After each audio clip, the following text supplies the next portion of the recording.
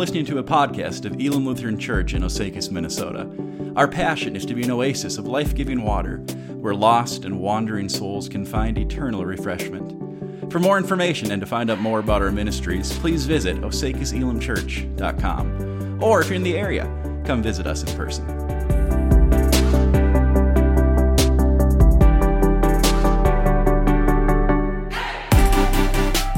So today, we're going to take a break from our series on 1 John, which we've been in for the last 7 or 8 weeks.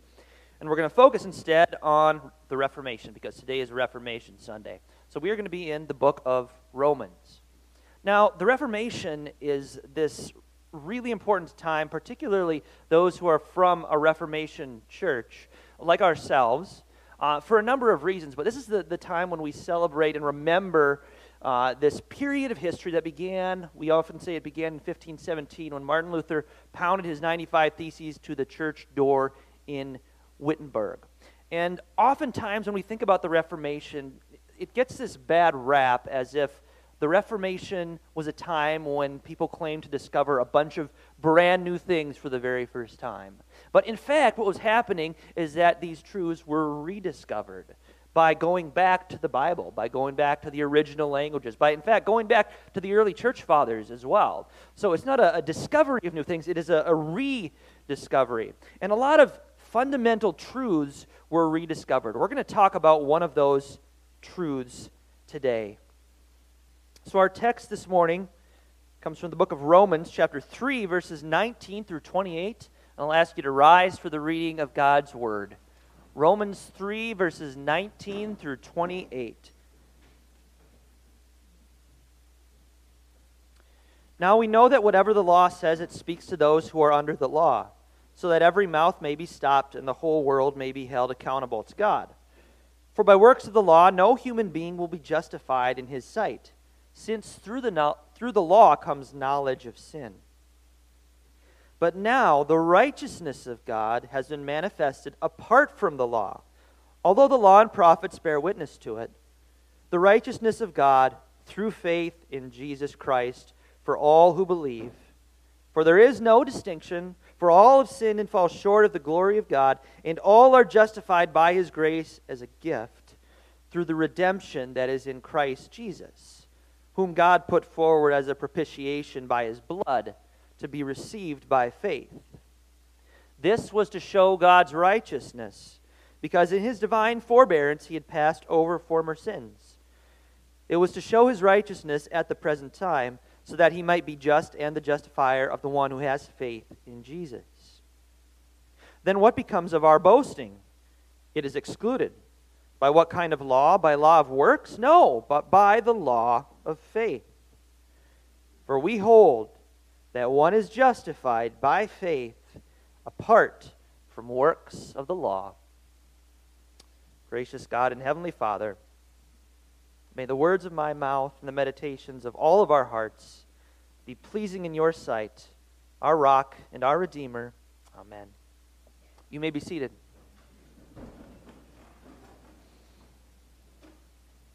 I'm going to make a bold claim right off the bat this morning. I think there is one question, one burning question that plagues every single human being. Now, we wouldn't articulate this question maybe in so many words, but nonetheless, it is the driving force between many of our decisions, the way that we live our lives. It's at the forefront of our brains. This impulse we can't really get rid of. Are you ready for it? Here's the question. Am I enough? Am I enough? In his groundbreaking book, Seculosity, Dave Zoll says this. He says, listen carefully, and you'll hear that word enough everywhere, especially when it comes to the anxiety, loneliness, and exhaustion and division that plague our moments to such tragic proportions. You will hear about people scrambling to be successful enough, happy enough, thin enough, wealthy enough, influential enough, desired enough, charitable enough, woke enough, good enough. We believe instinctively that were we to reach some benchmark in our minds, then value and vindication and love would be ours. That if we got enough, we would be enough. So what about you? Are you enough? And how do you know? Like, are you a good enough citizen if you vote and give to charity? Or also do you have to volunteer, spend a certain number of hours volunteering in your community? Are you a good enough parent if your kid gets straight A's and participates in sports? Or does there also have to be this massive list of extracurricular activities? And how long does that list have to be, right? Are you a good enough athlete if you win conference? Or do you have to win sections? Do you have to win state? Or maybe even at the collegiate level? Maybe you have to go all the way to the Olympics. Are you a good enough employee if you faithfully and diligently put in the requisite hours? Or do you also have to participate in the after-work networking events? And then sign up to get your master's, go on for more schooling, and join Toastmasters just to be safe. When is enough enough, I guess, is kind of the question I'm driving at. Am I enough? Now, I cannot think of a better illustration of this than the Great British Baking Show. Anyone else a fan? There we go. There's a few of you there. The Kjolhaugs are super fans. This was Halloween a couple years ago. Let's give that a moment to sink in. If you haven't seen it, the Great British Baking Show is basically a cooking show, so the contestants bake, and whoever's bake is the best wins. But it takes place in Great Britain, so it's like an American one, only the contestants are kind of nice to each other, which I think is why we sort of like to watch it. But all these contestants, they spend this time putting their time and their energy and effort into crafting the best bake that they possibly can. And then finally they have to bring it forward and set it down on the gingham altar, where the judges, Paul Hollywood and Prue Leith, they judge their bake, right? And they're staring at them, and they're looking at them. They look down at the bake, and they look at them. And you can see some of these contestants literally like shaking in their shoes. Because what are they doing? Well, they're awaiting judgment. They're awaiting that verdict, and they're longing to hear some positive affirmation. What are they wanting to hear? They want to hear, I am enough. Am I a good enough baker? Please, please, please, please, please say yes. And then if they're lucky, someone might get the coveted Paul Hollywood handshake. I've literally seen people get tears in their eyes when this happens.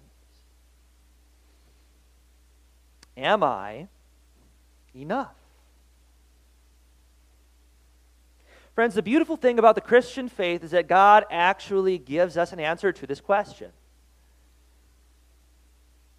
And what we're talking about today is this little word in Christianese, justification. And it's one of the key doctrines of the Reformation, in fact. Here's a working definition. If you're not maybe as familiar with this word justification, this comes straight from our catechism. Justification is the gracious act of God by which He, for Christ's sake, acquits me, that is, declares me not guilty, a repentant and believing sinner, of my sin and guilt, credits me with Christ's righteousness, and looks upon me in Christ as though I had never sinned. There's a good working definition for you based on what Scripture tells us. And we're going to unpack that little word, justification, today, and we're going to see how it answers the question, am I enough? So, here's a roadmap for those of you who like roadmaps. We're going with 4 different parts. Justification is by grace alone, it is through faith alone, it is on account of Christ alone, and it is apart from works. 4 points. First off, justification is by grace alone.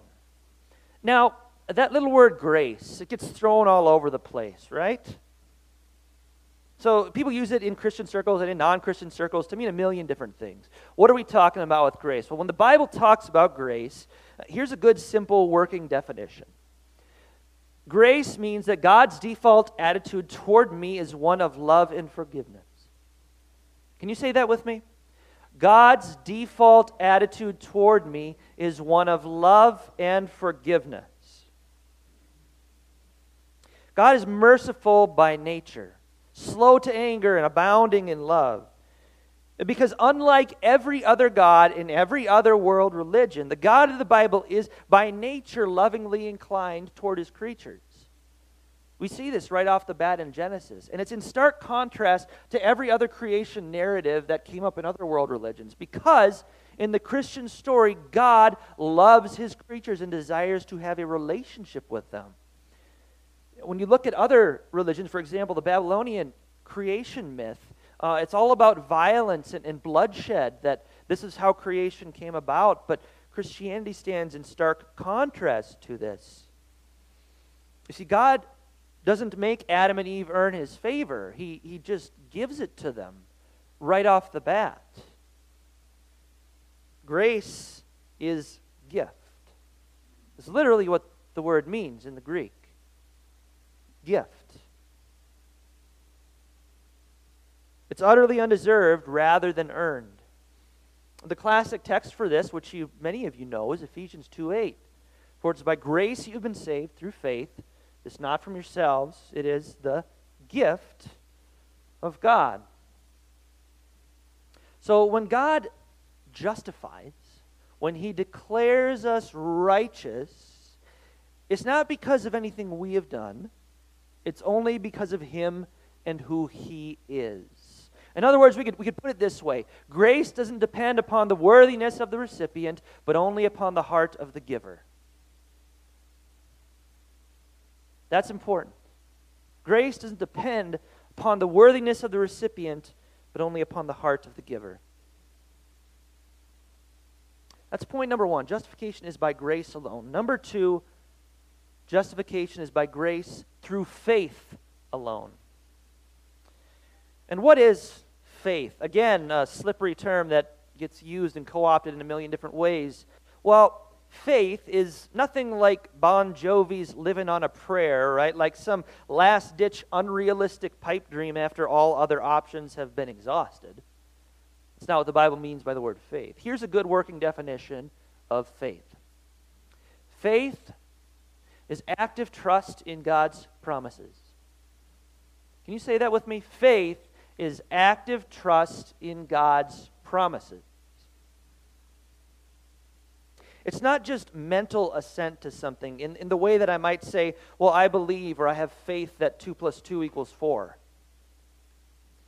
It's not faith in the sense that I believe that Canada is north of the United States. It's not faith even in the sense of, I believe I'm going to shoot a 12-point buck next week when I go home to my parents' house. No. Which, please pray for me for that. We'll add that to the prayer requests. But you see, faith isn't just saying to the stuntman, yes, I believe you can carry me across the waterfall on a tightrope. Faith is saying, yes, I believe you. Now let me get on your shoulders and let you prove it to me. See the difference? Faith is a gift. It's not something we work up within ourselves. In fact, it's not a decision that we make. John 15:6 is abundantly clear on this. This is Jesus speaking to his disciples. He says, you did not choose me. I have chosen you. You didn't choose me. I chose you, because if it were left to our sinful selves, we would never choose the things of God. God has to create and sustain faith himself. Because apart from the work of the Holy Spirit, man, we are just a bunch of spiritually dead corpses headed for the morgue, a.k.a. hell. As John Ortberg says, the quality of your faith doesn't save you. It's the object of your faith that saves you. Here's something important about justification. Jesus has forgiven the sins of the whole world. 1 John 2:2. He is the propitiation for our sins, but not ours only, for the sins of the whole world. But the benefits of that forgiveness have to be received individually. Basically, we have to believe it in order to receive it. You think of it that way. Just because Jesus has justified us, that's not license for us to say, sweet, I may as well go out and do some serious sinning if God's all about forgiveness. Show up on Sunday, hear about forgiveness, and now I got a hall pass to do what I want the rest of the week, right? According to Scripture, that's not an option. And in fact, an attitude like that reveals you're still living in rebellion against God. That you don't have faith at all. True living faith implies a response on our part. It's a little bit like this. Imagine you have a friend who cuts you a massive check. So this is a really, really good friend. You're in debt up to your eyeballs. He cuts you this check, enough to pay off all your debt, but also enough to fill your account so high you're never going to have to work again a day in your life. Okay? Really, really, really good friend. Gives you the check. You're holding that check in your hands. Now, in one sense, you can say, my debt is taken care of. All of my debt is taken care of. It has been canceled. Yet, on the other hand, the reality is that in order for your debt to be canceled, for you to receive the benefits of this check, you actually got to sign your name to it, endorse it, and deposit it in the bank.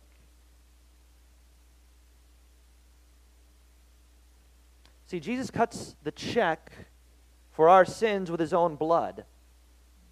But unless we believe it, it's incomplete. It's justification in name only, which isn't justification at all. So, justification happens by grace alone, through faith alone, and number 3, on account of Christ alone. How can there be more than one alone? Don't ask me. We can do the math afterwards. If you're a mathematician, you got to kind of turn that part of your brain off. But we can have grace, we can have faith. The thing is, though, faith is always in something. You know what some of the dumbest t-shirts I've ever said that just say, have faith. Okay, but in what? Like, in what? What is it you have faith in? Faith has to have an object to cling to. Otherwise, it's just faith for faith's sake. Without Christ and his cross, we have nothing. Actually, less than nothing. We're in the negative. We're those spiritually dead corpses back in the morgue. Here's the thing. We live in a broken world. And I don't need to tell you this, because you know it. We live in a broken world. And the Christian word for this is sin. Everywhere we look, things are not as they should be. We look outside of ourselves, we look inside of ourselves. We see that things are not as they should be. People get cancer and die. Senseless wars claim lives. Farm crises happen. Governments fail.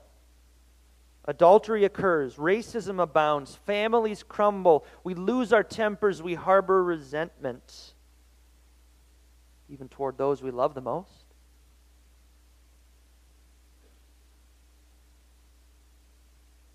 The wicked prosper, our bodies and hearts ache and fail us. Why? It always goes back to that ugly little 3-letter word, sin. Despite the relentless optimism of our society that human beings are on this upward trending graph and we're little by little getting better and better, the Bible tells us something different. It says we're sinful from birth. See, the out-of-the-box condition of the human heart hasn't changed much in 2,000 years.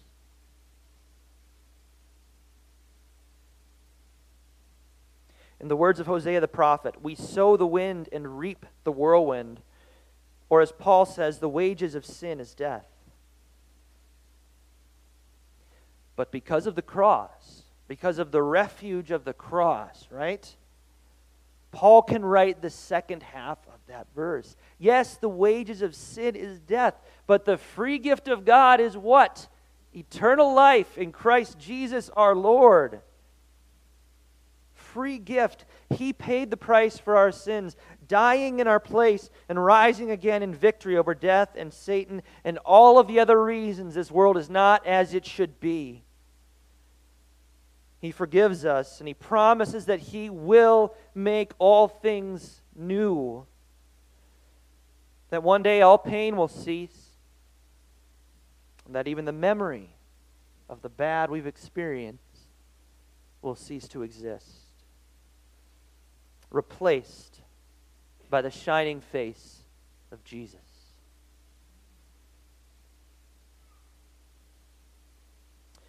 Justification is by grace alone, through faith alone, on account of Christ alone. Finally, number 4, it is apart from works. Faith is apart from works, which is just a way of saying, another way of saying it's apart from our own obedience to God's law. Martin Luther, the unknown German monk who sparked the Reformation, spent much of his life trying to answer the question, how can I know for certain? Because Luther was really concerned, and rightly so, with certainty. How can I know for certain that I can stand up before a holy God? How can I know that I can have peace with God? How can I know that I have done enough? Right? We're back to that question at the beginning. Have I done enough? And how do I know when I've done enough? And in Luther's time, people were doing everything that they could, everything that the church asked them to do to try to earn God's favor.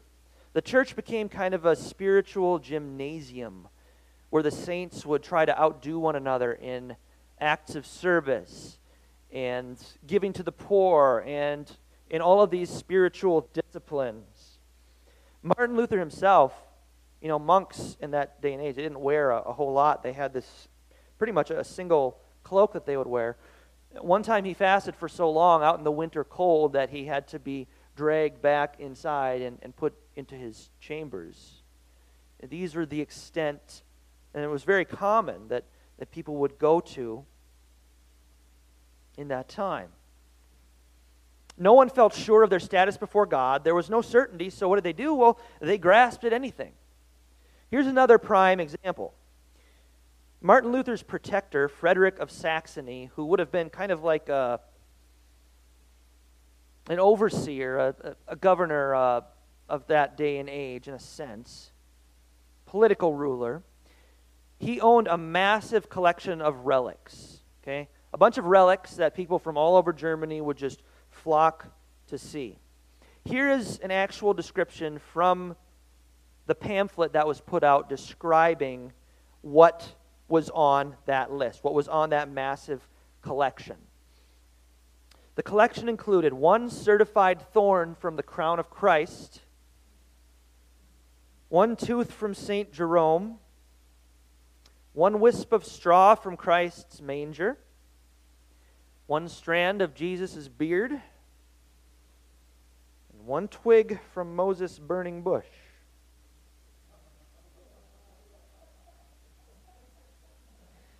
If you went to church, if you went to the Wittenberg church where all of this was displayed, it was on full display for anyone to walk through and see if you paid the price, you could reduce your time in purgatory, or grandma's time in purgatory, your choice, by 1,902,202 years and 270 days.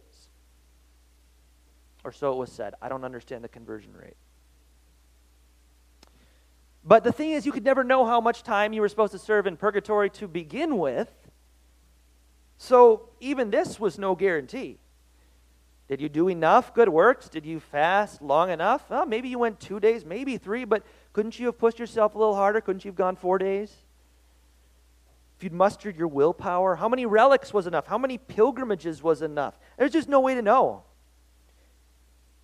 And that right there is precisely the problem with relying on our own works, our own efforts, our own moral striving. There is no way to know. You can never know when enough is enough. Just a moving target. It's a wing and a prayer. So what do? We live in a constant state of anxiety and fear, frantically putting in as much spiritual elbow grease as we can in the hopes that maybe the big guy upstairs will take notice. But Paul tells us this in verse 28. We hold that one is justified by faith apart from works of the law. God declares us righteous, which is to say, He acquits us of our sins, not because of how good we are, but because of how good He is. He declares us righteous not because of how good we are, but because of how good He is. In God's economy, our moral sweat isn't acceptable currency. Only the shed blood of Jesus will do.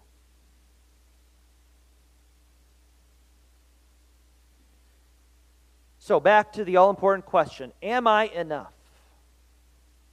Are you enough? If you ask the world, they'll tell you yes, unequivocally, yes. But if we're honest with ourselves, in any given situation, if we ask the question in all sincerity, could I have done more? Could I have pushed a little bit harder? Could I put in a few more hours at work? Could I have held my temper just, a little bit more? Could I have had more patience? Could I have tried harder? The answer to that question is always going to be a resounding yes. Which means that on our own, we are, in fact, never enough.